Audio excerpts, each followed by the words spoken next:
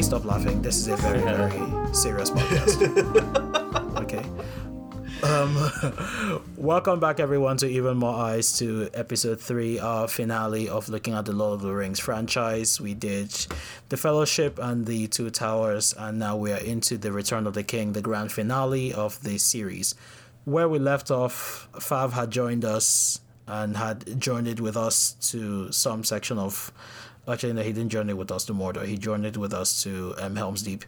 And he has returned from Helm's Deep and is here now on the podcast. So hello, glad to be back. It was just like yesterday.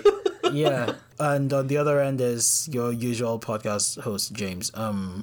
He's not really special anymore because we have a new James on the show. Don't so many of these things.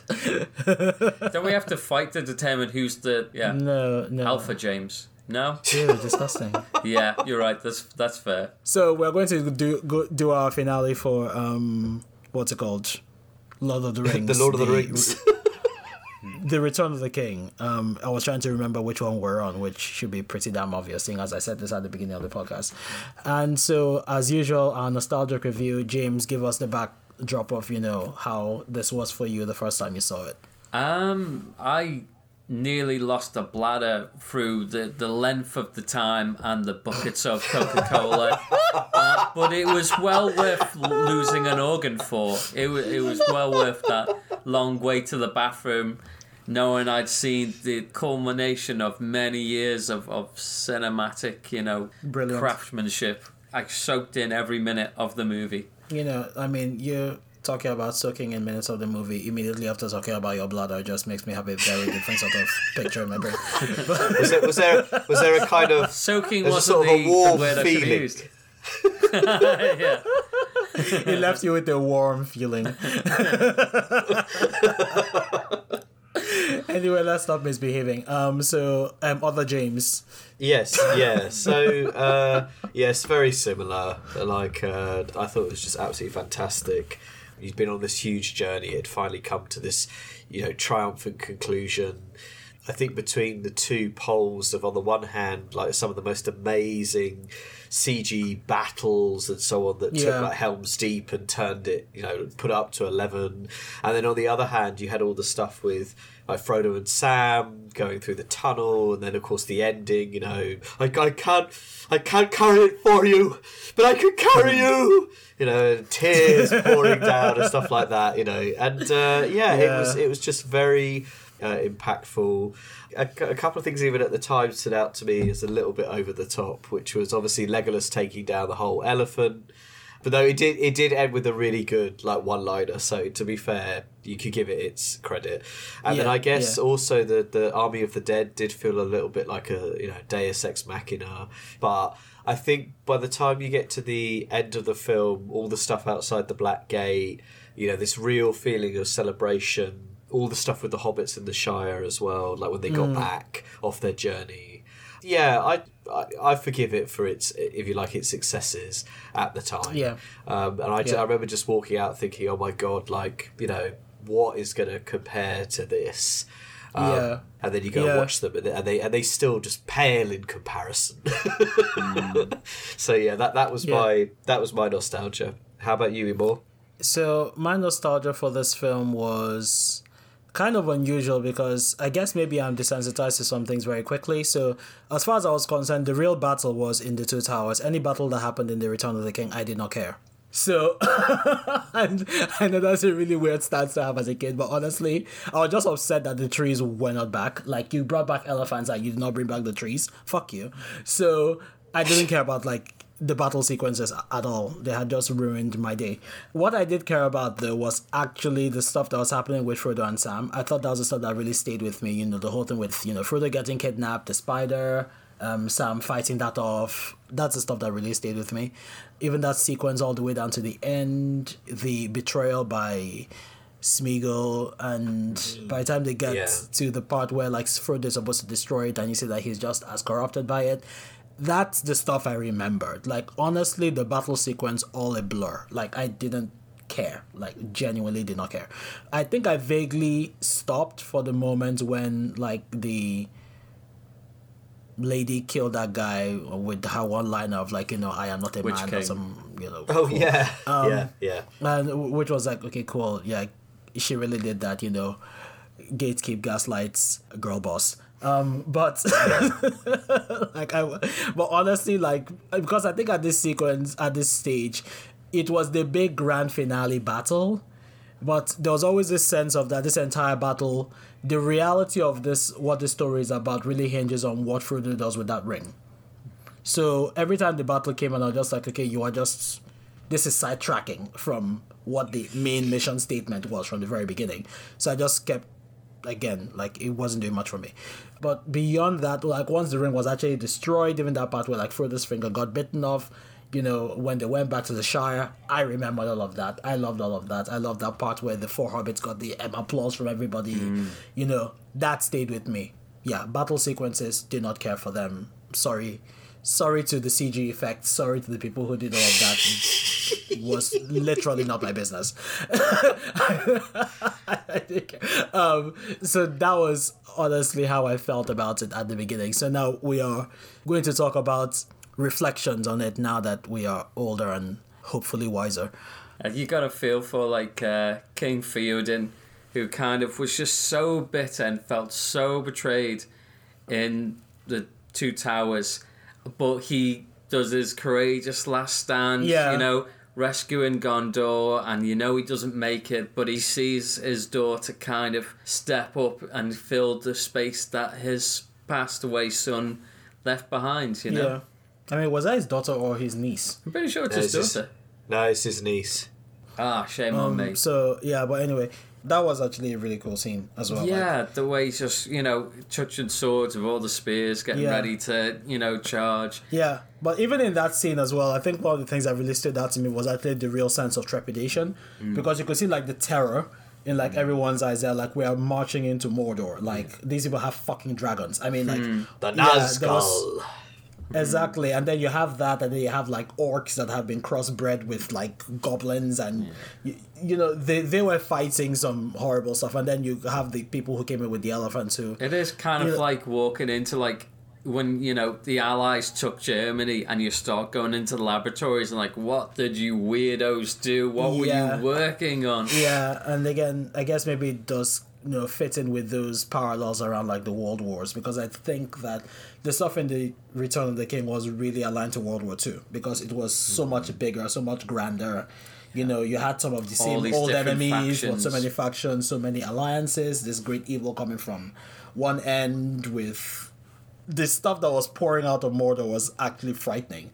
And the fact that people like humans and like elves and such a multi-species conflict. Yeah, because like also by the time even eagles. Yes, because if you think about what happened from part 1, and you realize that like the dwarves had been decimated completely. Yeah. You realize that there's a bunch of stuff happening completely outside the scenes, and we're just looking at the fallouts of all of this stuff. Even the stuff with Gondor as well, the outer city where Faramir was, like that scene with Faramir, like going in. Despite knowing it was basically a suicide mission, but it was like, at least so that my dad would finally acknowledge that I'm doing something. That kind of hit me hard, but I'm sorry. I don't know what Faramir's dad's name is. Don't tell me, I don't care. He was the most dramatic entity I've seen in my entire life. Like, I was just like, you gave a whole new definition to the term flaming queen, because like, what my God.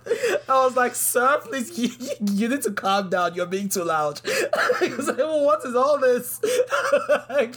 I mean, there's a literal battle happening outside, and you're having this solemn procession for your son, who isn't dead, by the way, but who you want to engulf in flames with yourself as some grand last act of like, what the hell was that shit? I was like, sir, could you not? I gotta be honest, in the entire trilogy, his way of eating tomatoes was the most uncomfortable Oh my thing. God, that scene was so uncomfortable. And then you had, who was there? I think that was like, people were just there like, okay, I guess I'll like awkwardly sing this song while you're just like munching on food while there's a literal fucking life or death battle like waging outside, but you clearly don't give a rat's ass. And then after all that was done, like to see him do that procession with his son to go set himself on fire.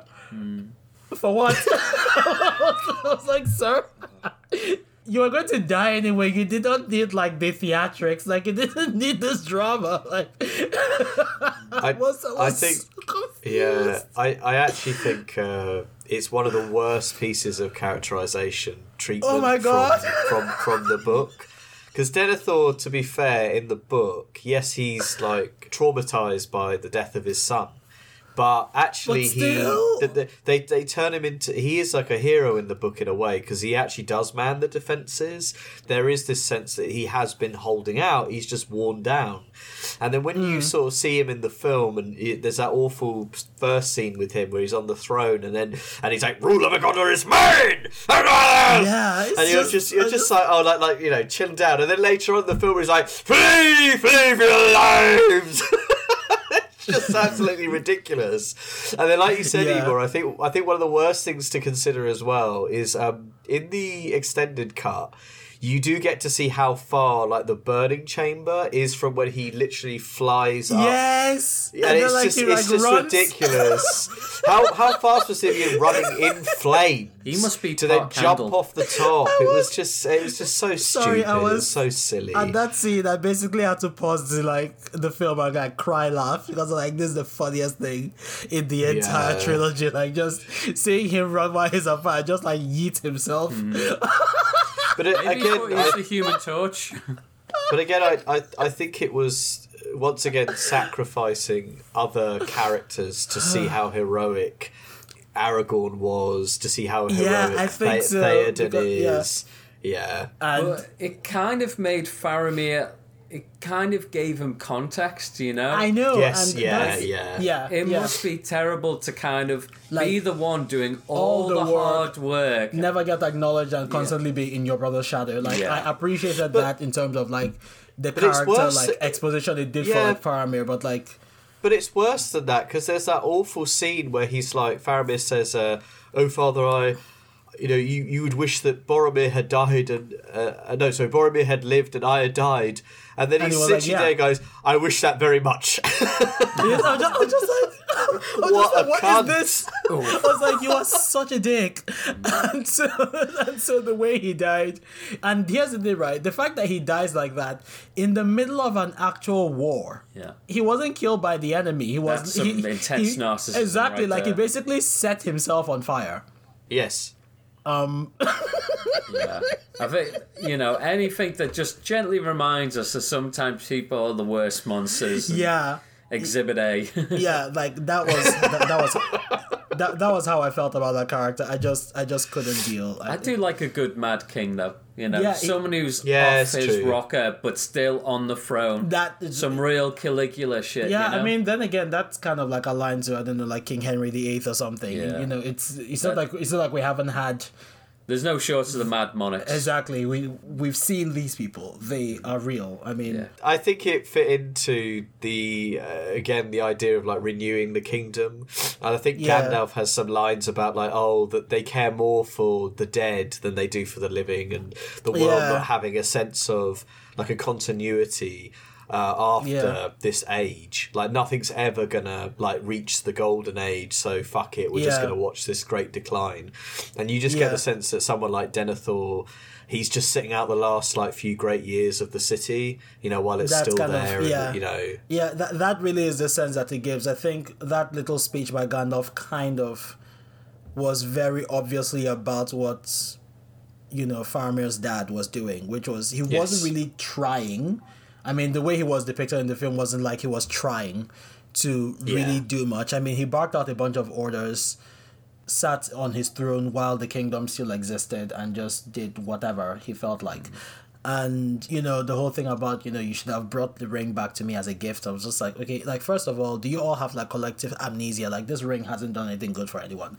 So, and secondly, it was basically on Sauron's hand, and Yeah. that didn't end well. So, I mean, it's almost. Yeah, Well, I was going to say it's almost like if society was experiencing a huge downfall in their living standards, and the leaders of that society were doing nothing to help it. I mean, we don't know really what that feels like in the real world. No, so. like, If there's some existential crisis looming and people just kind of ignoring it because, you know, they didn't want to deal with that. yeah, I Sounds mean, like hard work. yeah, sounds like Only hard in work. Middle Earth. Only in Middle Earth. only Middle Earth. We have no Realms idea of what fantasy. that feels like. Yeah, I mean that's why it had to be captured like in fiction because none of us can Yes. really relate. Yes, we can't conceive it.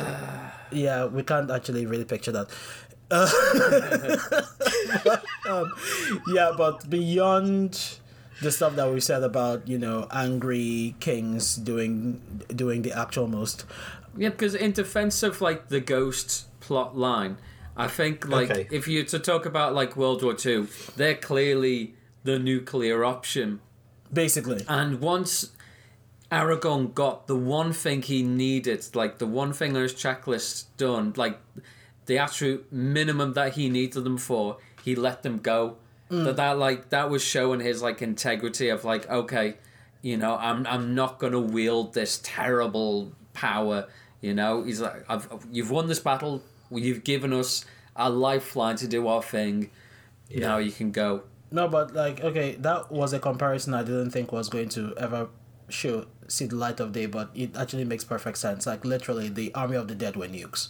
Oh yeah, yeah. I thought that the first time I watched them. They're like just you literally can't do anything yeah. back. You can't kill them. If You can't they're kill them; already they're dead. Yeah. so they're just there to wipe out everything that they basically come into contact with, and Just that bump off those elephants. yeah, they Yeah. just sort of like. But that was really useful for that final battle because they were just fighting this horde.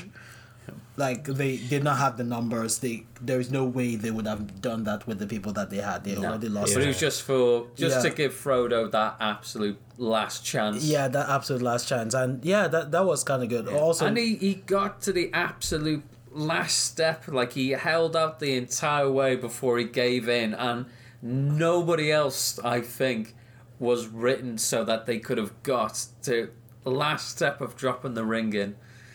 I do like to think that Sam would have got corrupted in his own way of like, oh, I can help because I can do this with it, do that with it. Frodo was the guy who's like, no, using it means you've already lost.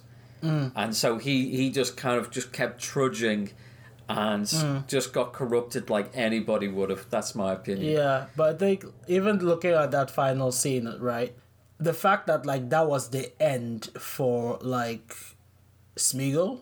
There was that something about that scene where he's literally burning in lava and still trying to save the ring. And I was like, that is how far gone you are. Like you are literally in molten rock. Yeah. And your real concern is that this like, you know, it must not hurt the precious. I'm like, what the fuck, bro? Like, It's that unhealthy, the self-destructive obsession yeah. that people kind of disregard everything except their one goal. Yeah. Doesn't matter who you are. I just like how it's that whole thing of evil destroys itself. Yeah, in a sense, but you know, but it also needs a lot of help to get to that point because honestly, if it, like I said, if it wasn't for Sam, this plot would not have. Like Sam rescued Frodo way too many times. Yeah, like Sam got him 99% of the way there. Literally, yeah, and Smeagol accidentally, inadvertently brought it that last step. Yeah, because imagine if like Sam had actually killed Smeagol. Yeah. Like because But then again, he wouldn't have been able to. He wouldn't have stopped Frodo.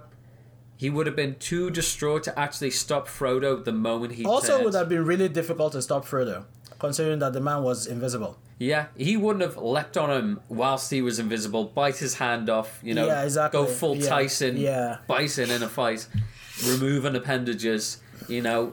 Yeah, it was kind of, I don't know, there was just something about that final scene that hit different. Yeah. This time, because the first time I saw it and when Gollum fell into the thing, I was just like, haha. Think of all the people who've been sacrificed.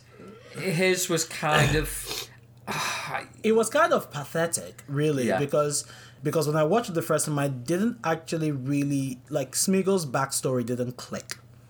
You know that he was just like anyone else, and then he found this ring and got corrupted by it, and this was just like a happenstance find.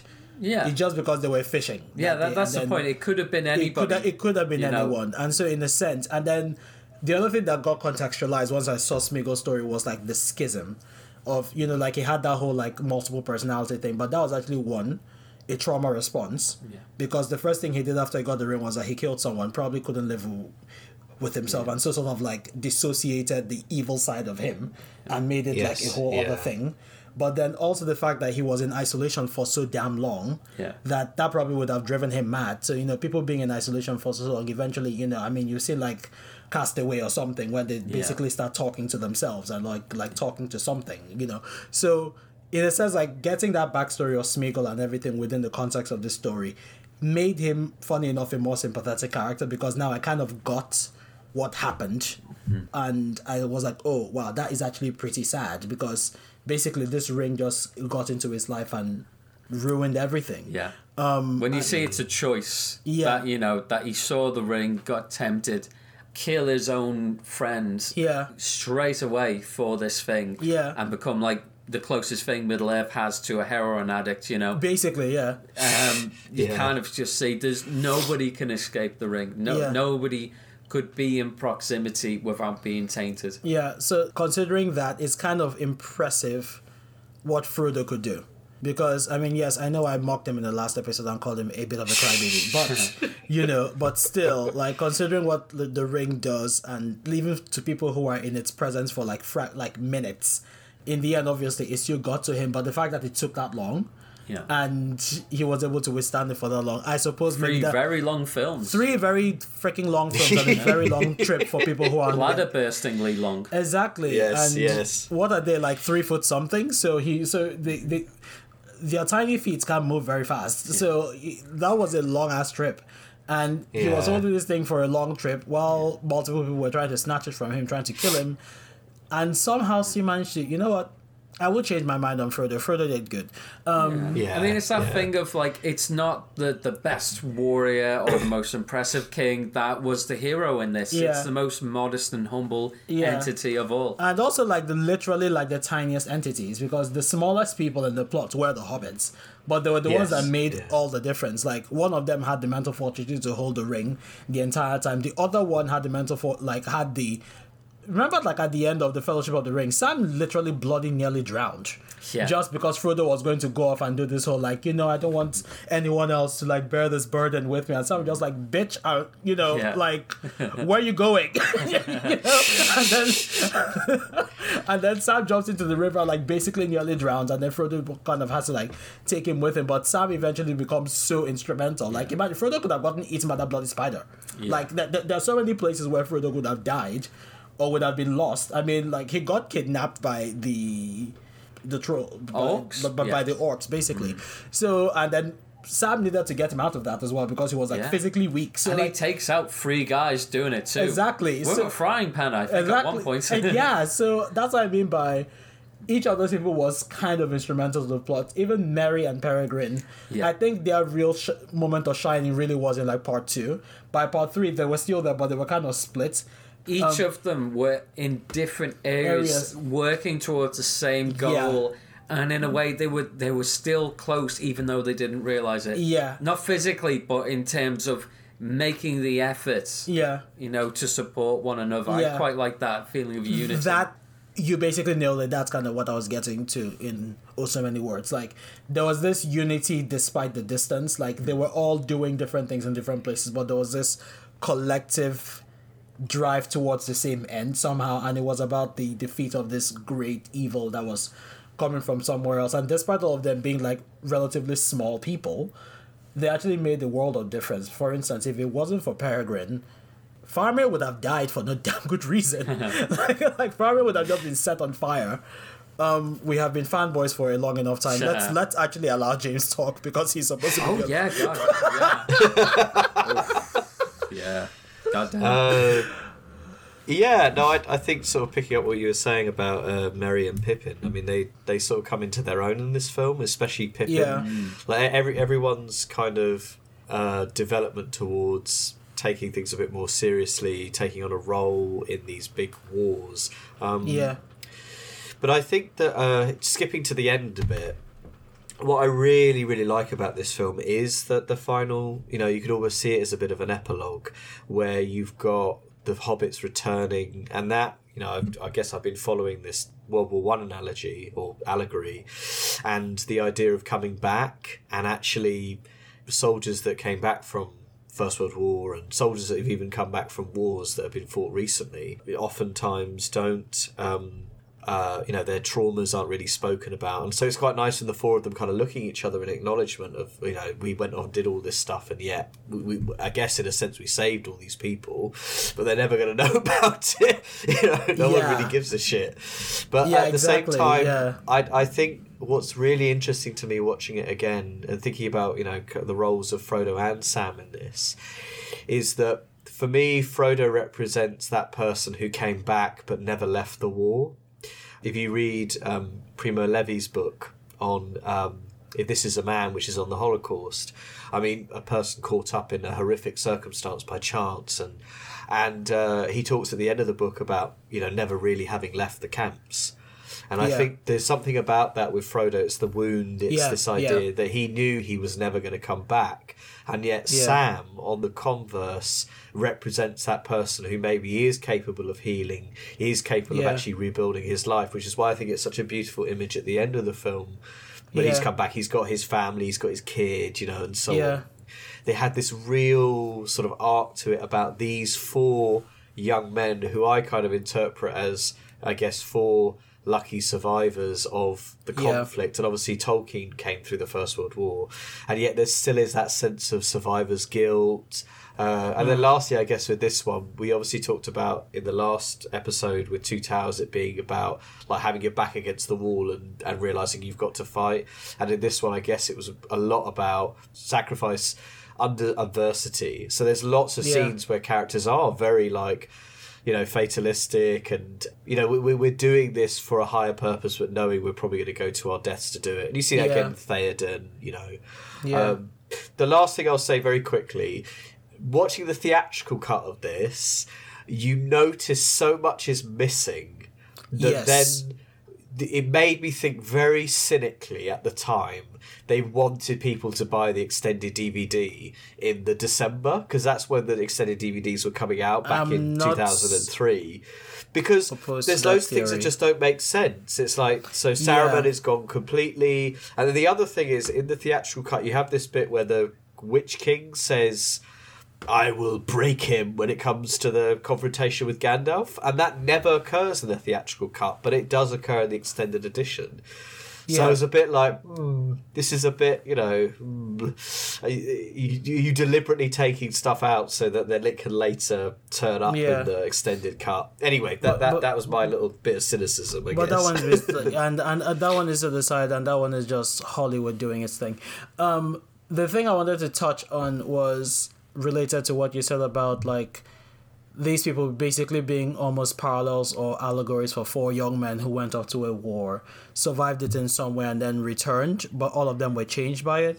And I think the thing that you mentioned that was really interesting, because I did note it this time when I was watching, was that scene where, like, compare how they were drinking at the beginning of the Fellowship of the Ring versus at the end of the Return of the King. In the Fellowship of the Ring, they were young, they were carefree, they had nothing to do. Like Merry and Pippin were just like off somewhere, getting a drink wherever they could, chugging one down, stealing stuff and running away. And in this one, it's almost like they didn't even want to. They were just like, I guess this is what we do when we're home. And there's this sort of like sigh that there's like, I guess we're here now. But beyond that, the changes that happened, right? And everyone changed in a slightly different way. So, for instance, Merry and Pip actually became a lot more like mature.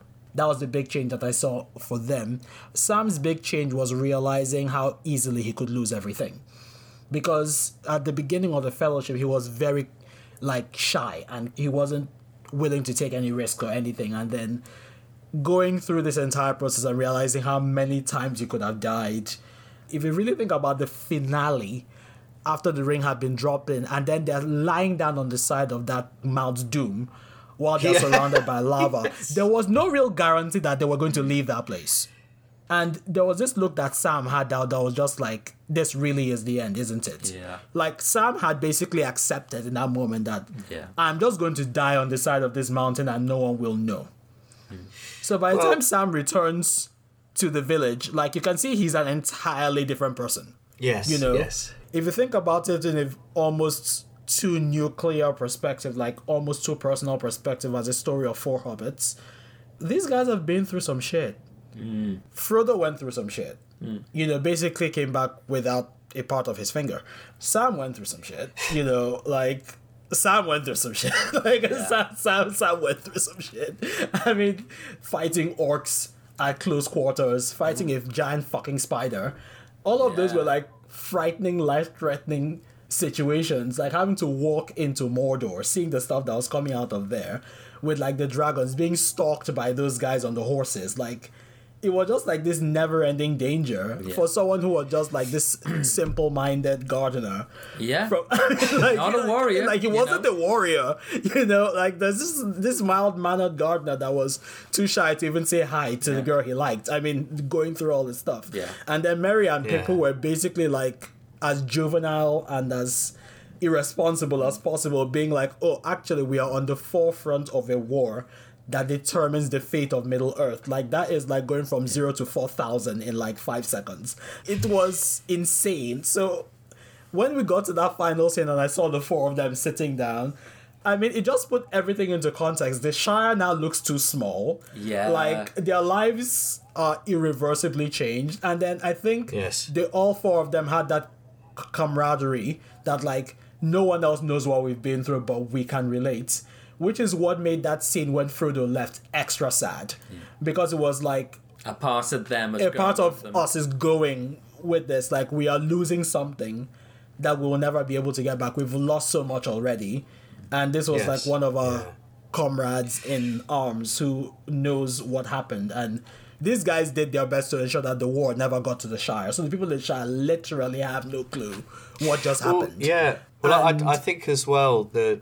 I was thinking when I was rewatching it this time, the real villain of the film isn't so much like Sauron or Saruman or the orcs and so on. I mean, they're forces of antagonism. But it's kind of the indifference of that old man at the end. Yes. You know, I mean, and it's just simply born of ignorance. But I think it speaks to the level of ignorance that was there in, obviously, again, I'm connecting it back to First World War and stuff, but the ignorance of a public that don't want to look that stuff in the face. And I was kind of thinking that contemptuous look on his face of, oh, look, what have they been up to? You know, without really understanding, you know, the sacrifices, like you said, the wounds that literally what they've been up psychologically. to. Yeah. But I was also going to say that when you were talking about the shifts and changes in the characters, and obviously we started like the Fellowship talking about the so-called races, different, you know, cultural attitudes and so on. We were also thinking about Legolas and Gimli, and just obviously the arc that they have been on as well. And I really loved that moment in the final thing where, you know, Gimli says, I never thought I'd die side by side with an elf. And Orlando says that thing about, oh, but what about dying side by side with a friend? And you can just see again the journey that those two have taken, where obviously the elves and the dwarves are just so diametrically opposed to each other, and yet there's a real loosening of that the longer they've spent with each other.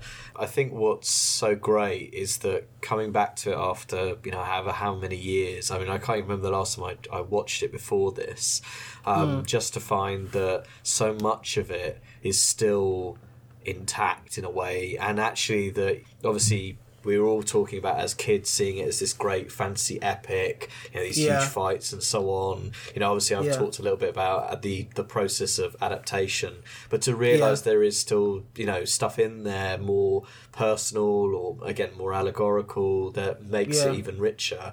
And the last thing I'll say is, I mean, like, what a score. You know, like, there's so much that happens in the music of this film. Howard Shore, I think, just absolutely nailed it.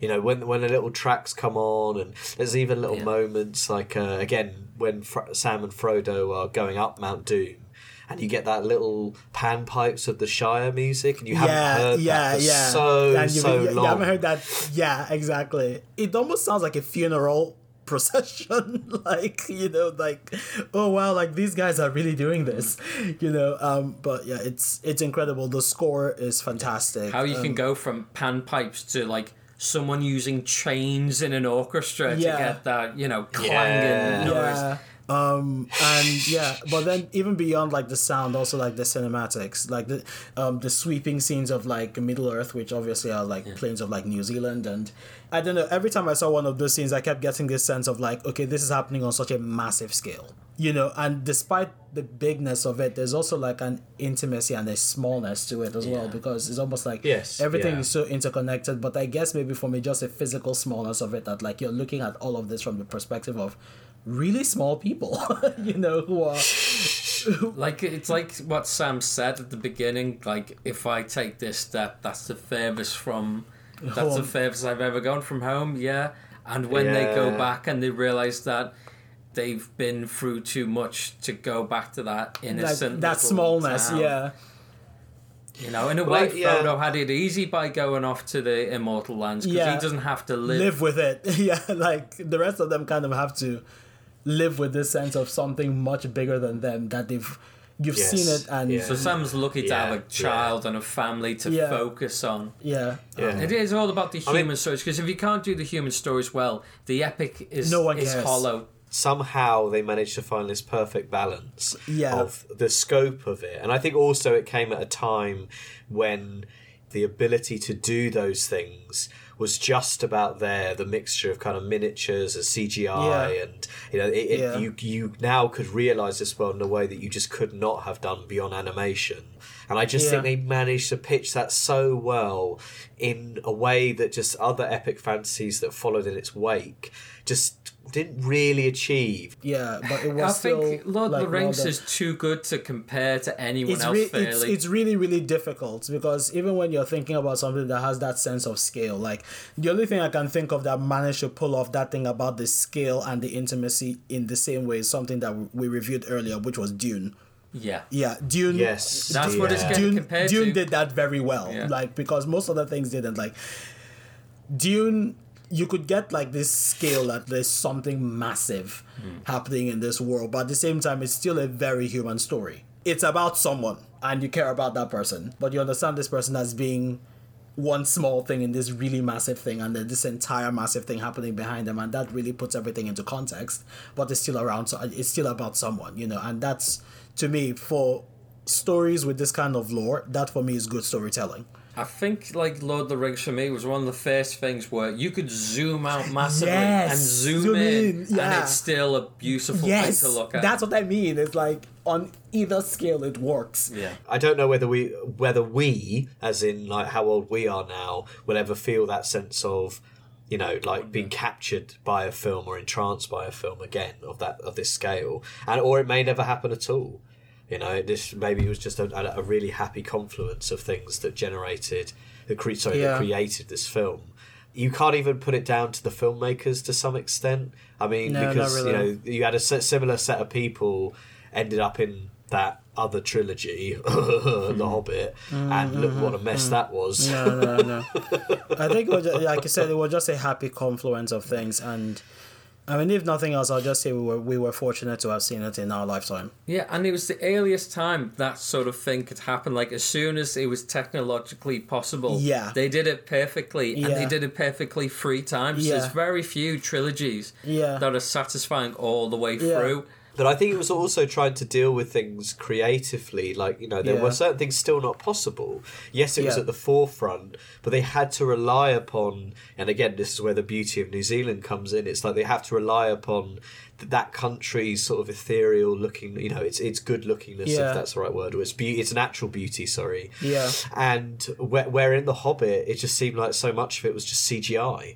It just seemed to be like backdrops with green screens and so on. It was just such a shame. It had not been thought through.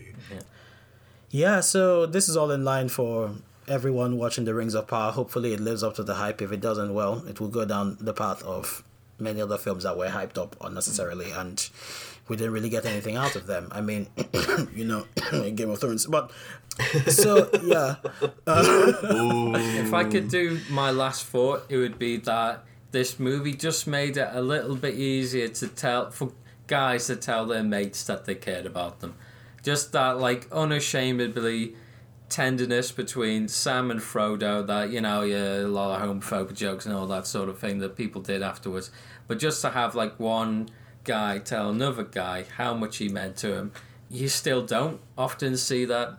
And to kind of have it out there on, like, one of the biggest films of the year kind of, you know, made it easy to consider just kind of being a little bit vulnerable and just saying, hey, mate, you mean a lot to me. I think that's such a good point. Yeah. Yeah. I'm still impressed that straight men needed permission from hobbits, but you know what, it's fine. Y'all are sad. I think it's. I agree with you, Fab. I think it's really. There's a lot of kind of male bonding. There's a lot of, you know, like, tenderness in the film between lots of different men. There's a lot of hugging in this film. Exactly, and I know I'm just being sassy for no reason. And that bit where he holds hands, turns out that, like, Ian McKellen was like, by the way, Sam holds Frodo's hands, and fans will be looking out for that. And he did that in the film because Ian McKellen was eagle-eyed, checking up on all the scenes, and also his gay rights. Yeah. Yeah, exactly. The man is the living embodiment of gay rights. So, and, look, it's fine to be gay, okay? Straight men, it's fine to be gay. And also it's fine to kind of be supportive with your mates and tell you how you feel. Okay? So if you're scared people will think you're gay, I give you permission. It's fine to be gay. Okay? So join us next week when we're going to be reviewing. That was some intense whispering right there. That was my ASMR. That's like something out of... That's like Galadriel. So join us next week, or whenever else, or whenever the next episode is coming out. Jesus Christ! Farewell. Tis the end of all things. Shut up.